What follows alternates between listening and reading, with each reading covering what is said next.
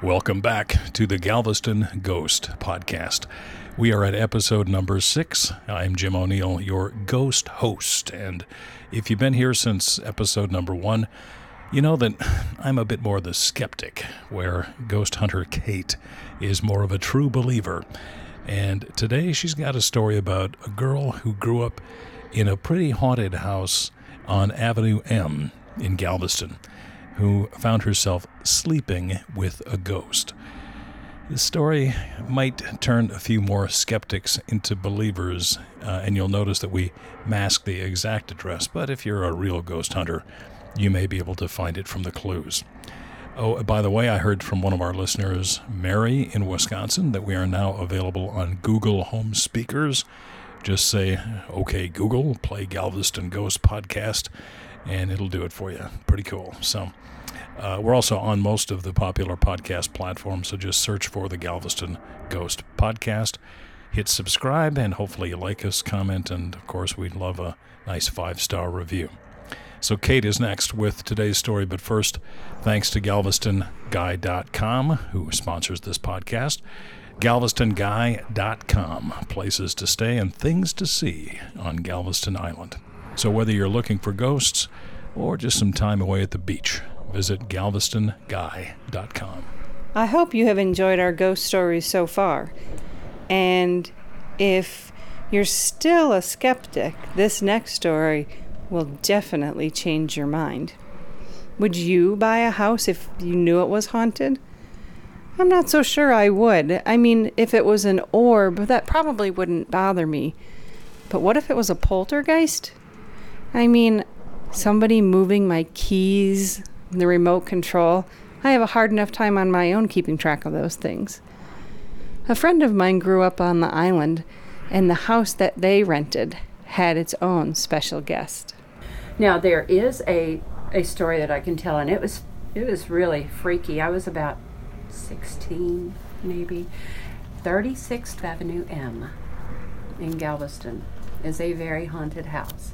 And I fear that maybe I had done something, I'm not sure. But, you know, when you're like 16 and 17, you're playing with the Ouija board at a birthday party and this and that. And my mom was a single mom, and her date decided to scare the hell out of us. So while we're here, you know, with our fingers on the thing, whatever it's called, and moving it about and all, and he went and knocked on the side of the wall and scared the crap out of us. You know, we're like, ah! So afterwards, we were like, okay, we're going to get serious about this.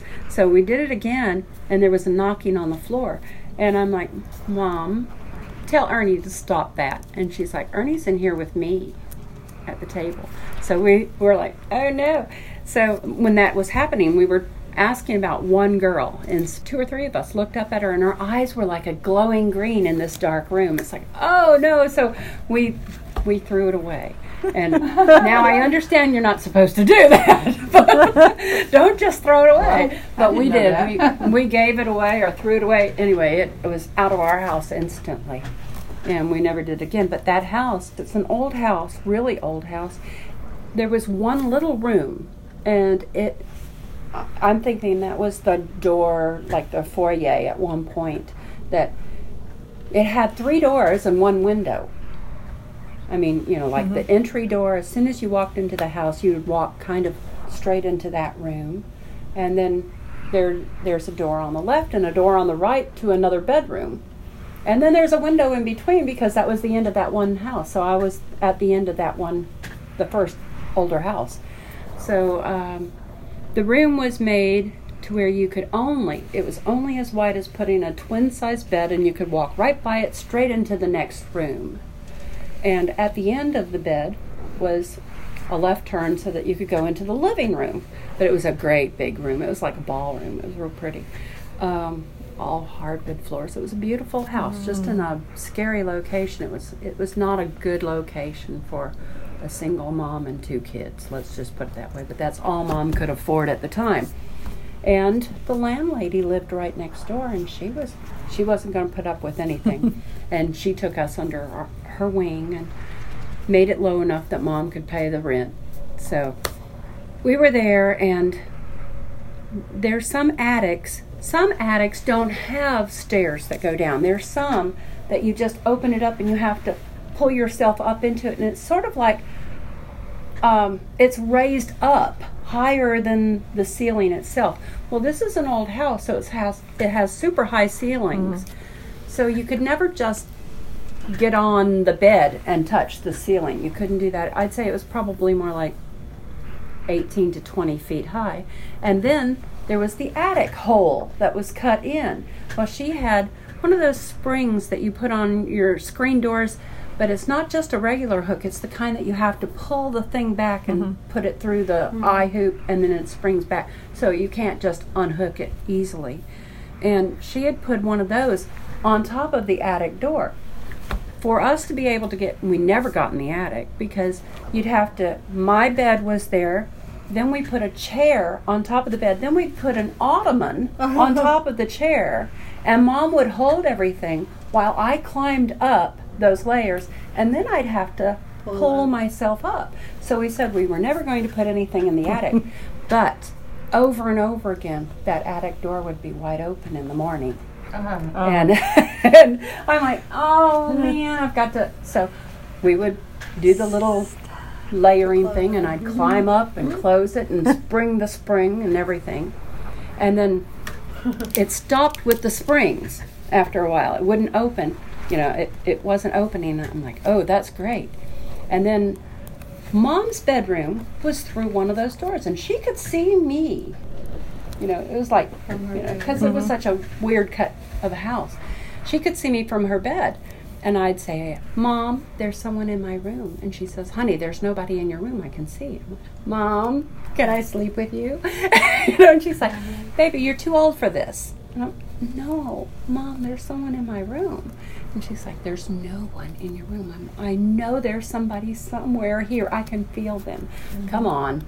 So I run into her bed and jump in, you know, and it's like I'd be there for 2 or 3 days, and the whole time you're like looking in your own room thinking, there's somebody in there, but you never see anything. So after 3 or 4 days, you're back into your own bed, and then I'd feel something thump on the side of the bed, and I'm like, Mom, and she's like, what is it? Something is touching me, and she's like, no. I'm like, something's hitting the bed, Mom. It's at the foot of the bed. And she's like, nope, it's not there. There is nothing there. And she'd get up and turn on the light. And I'm like, I know there was something there. And she said, there is nothing there. So, you know, off goes the light. And I'm not sleeping well. No. Like a week later, something laid down next to me. Oh, wow. And I'm like, Mom. And she's like, Donna. And I said, Mom, there's something laying in my bed. And she's like, okay.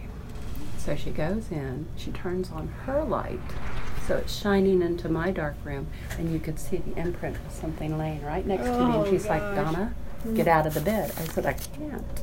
You know, it's like smushed down.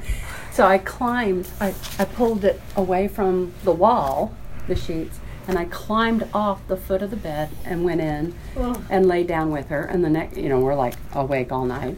And the next morning we asked the landlady, when you lived here, because she lived there before, did you ever have any problems with ghosts or anything? Oh, no. My dad and I lived there, no problem at all, for years and years.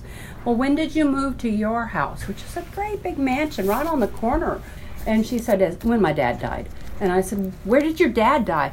Oh, she died in the room that Donna is staying in. I'm like, how long ago? It's been about 18 years. I'm like, oh my God. So we're sure that it was this old man that just came in and made himself at home. But Mom was shortly after that. She's like, it's his room. It's and I'm not sure mine. he had things in the attic. I don't know. Because most men no store idea. everywhere. Never looked in the attic. We never looked. But I'll tell you what, it did scare me because we moved probably about 6 months later when she could save enough money for a first and last month at the next place. Yes. I think if I had a ghost crawling into bed with me at night, I also would be searching for a new place to live. Coming up on the next episode, our ghost story will be a tale of a haunting at one of Galveston's most photographed buildings, and that would be Bishop's Palace. Don't forget, if you have a ghost story that you'd like to share, call us on the Ghost Line at 409-741-3400, and you might magically appear on a future episode. That's it for this time. Thanks for joining us, and do share this with your friends, and plan to join us next time right here on the Galveston Ghost Podcast.